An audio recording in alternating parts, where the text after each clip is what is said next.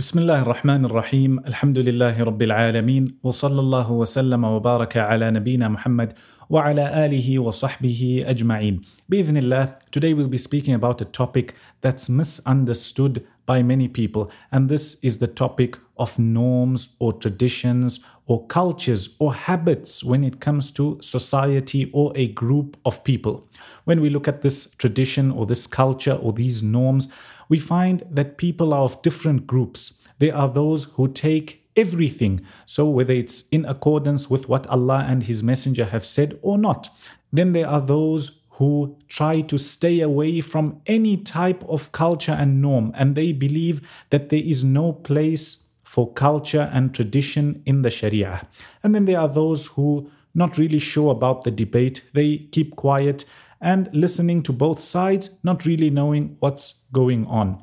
The reason why we mention this is Imam al-Bukhari rahimahullah, in one of the sub-chapters in Kitab al-Buyu', he mentions 3 ahadith in relation to this topic. So when it comes to the norms of society, when it comes to the tradition and the culture, where is it applicable and where is it not applicable? He mentions 3 ahadith. Before we get into these ahadith, we must remember that in the Sharia, yes, Allah subhanahu wa ta'ala has given us principles, He has given us guidelines, He has given us specific rulings when it comes to certain things.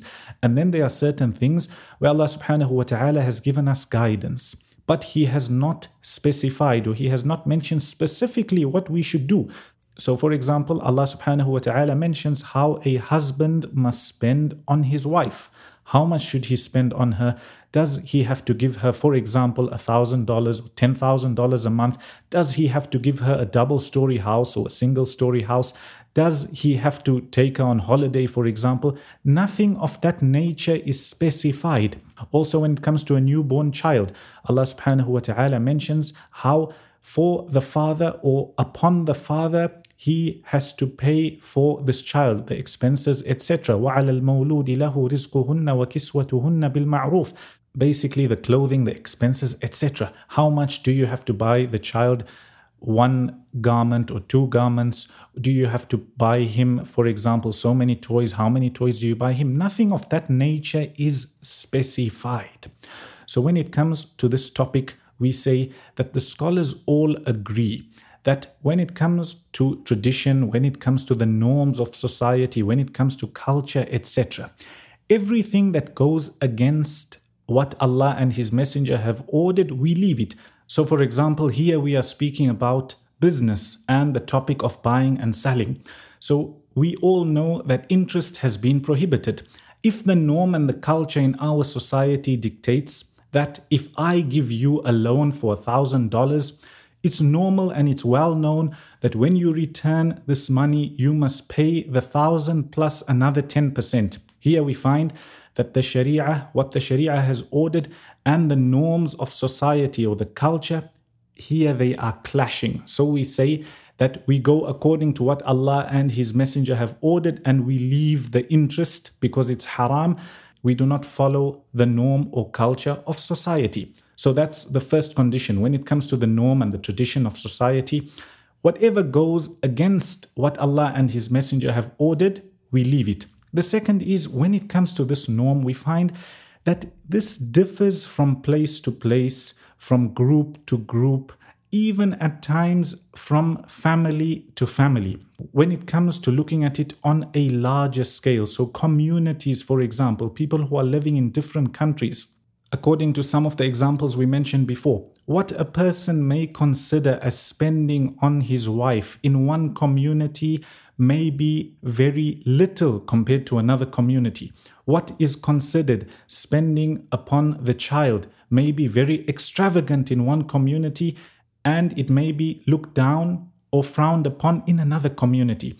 So because Islam is a complete religion applicable to everybody living wherever they are, when it comes to these small details, it's been left to the norms of society, things that have not been specified particularly. as long as it doesn't go against the Sharia, and as long as the people have agreed to take this as a guideline, then there is no harm in practicing upon it. That's why so many verses in the Quran, Allah subhanahu wa ta'ala, He mentions the word bil ma'ruf.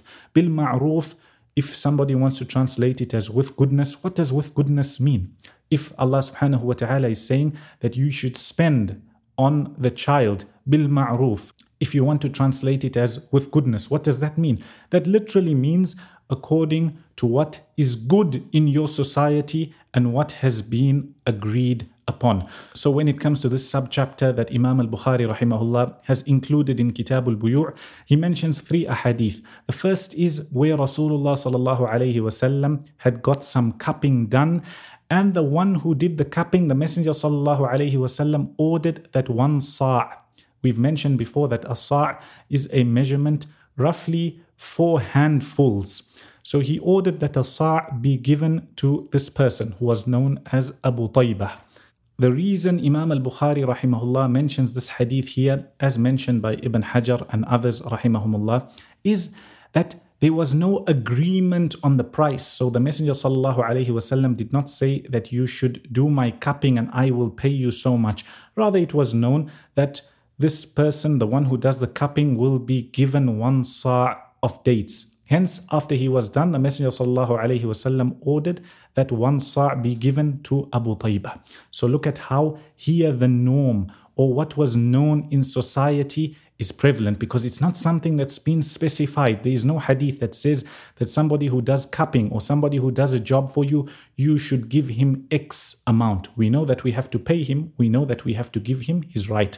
So as we know that when you hire somebody, obviously it's best to agree on the price before, to say that this will be done for so much, for so much, for so much, etc. So there's no fighting and no problems. However, if for some reason it's not agreed upon, then we go to what's the norm in that society. So if you jump into a taxi or you want a lift somewhere, there's no meter in it, there's no way to stipulate how much you would pay, and you haven't agreed on a price, then here we'll go to what's the general price of this fare. So if it's 10 kilometers long in this city at this time, and we will pay the driver according to that, and Allah subhanahu wa ta'ala knows best. The second hadith Imam al-Bukhari rahimahullah mentions in this subchapter, he speaks about the hadith of Hind radiyallahu anha, where she came to the Messenger sallallahu alayhi wasallam complaining about her husband and how he wasn't giving her or spending upon her enough.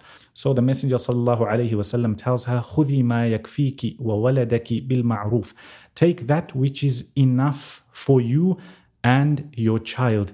Bil ma'ruf. What does bil ma'ruf mean here? Did he say take 10,000 or take 100,000? No.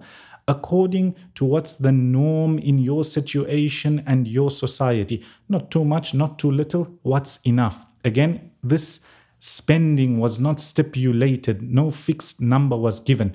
So as long as she was not going against the command of Allah subhanahu wa ta'ala in this instance, she was allowed to take that which was enough for her. The third hadith, he mentions the hadith of Aisha radiallahu anha, where she is speaking about the ayah wherein Allah subhanahu wa ta'ala orders those who are looking after the wealth of orphans to look after it, to safeguard it. For those who are rich, for those who are independent and they don't need wealth, then they shouldn't take a wage or they shouldn't eat from the wealth of these orphans. وَمَنْ كَانَ غَنِيًّا فَلْيَسْتَعْفِفْ. As for those who are poor and the orphan actually has wealth and you are looking after it, you yourself are in need and it takes time and effort and resources in order to look after the wealth of this orphan, then وَمَنْ كَانَ فَقِيرًا فَلْيَأْكُلْ بِالْمَعْرُوفِ. Whoever doesn't have enough, he's poor, then he should eat bil-ma'ruf, that which is fair, not too much or not too little, that which is sufficient.